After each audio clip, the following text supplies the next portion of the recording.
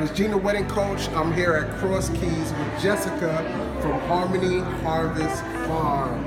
So Jessica, what services do you offer brides? I'm in the business of making magic. Yeah. So we do flowers and floral artistry, and it is a passion of mine. Not only do I grow everything, but we also put together some really beautiful elements for our wedding guests.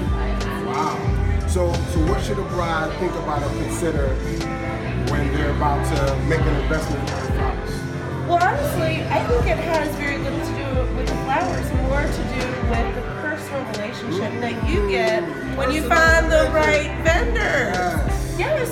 I think that not a lot of people know a lot about flowers, so you want skilled people who that is what their MO is, taking care of you, but you want to have a good relationship with them.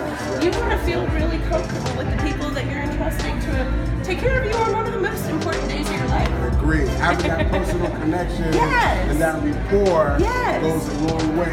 Well, it also screams through the flowers. Yes. You know, when we get some of our very energetic brides, I think the flowers look just as energetic as anything else that day. So we really try to connect with our brides and make their personalities sing in the blooms that we provide.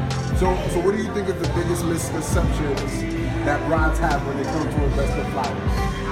The biggest misconception, I think, is that flowers won't last. Really? Oh my gosh. I'm harvesting flowers just hours before weddings. And if they are looking for something that we don't grow, I work with other local farmers to get the freshest and best quality products. We also use very environmentally kind mechanics when we build beautiful things. So our flowers tend to last a few weeks after the wedding.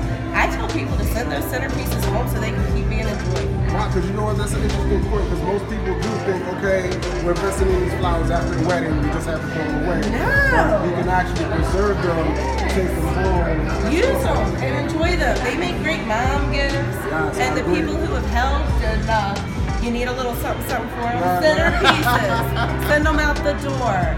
Yes. So what, before we get out of here, what tips would you have for brides? What tips? Tips, advice, if you could give them one tip, one advice, what would it be? I think it's really important to make sure that you're really clear with the vision that you want. So bringing pictures is always really handy. Build up the Pinterest, folks.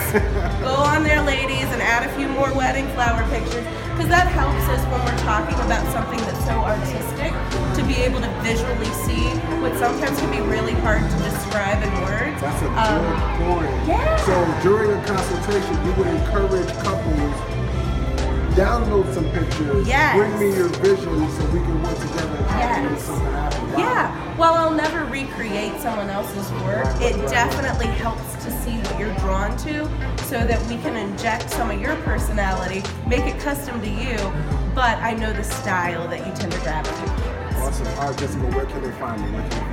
HHFshop.com. And HHFshop.com. shop.com. I love it. You got it. Thank you.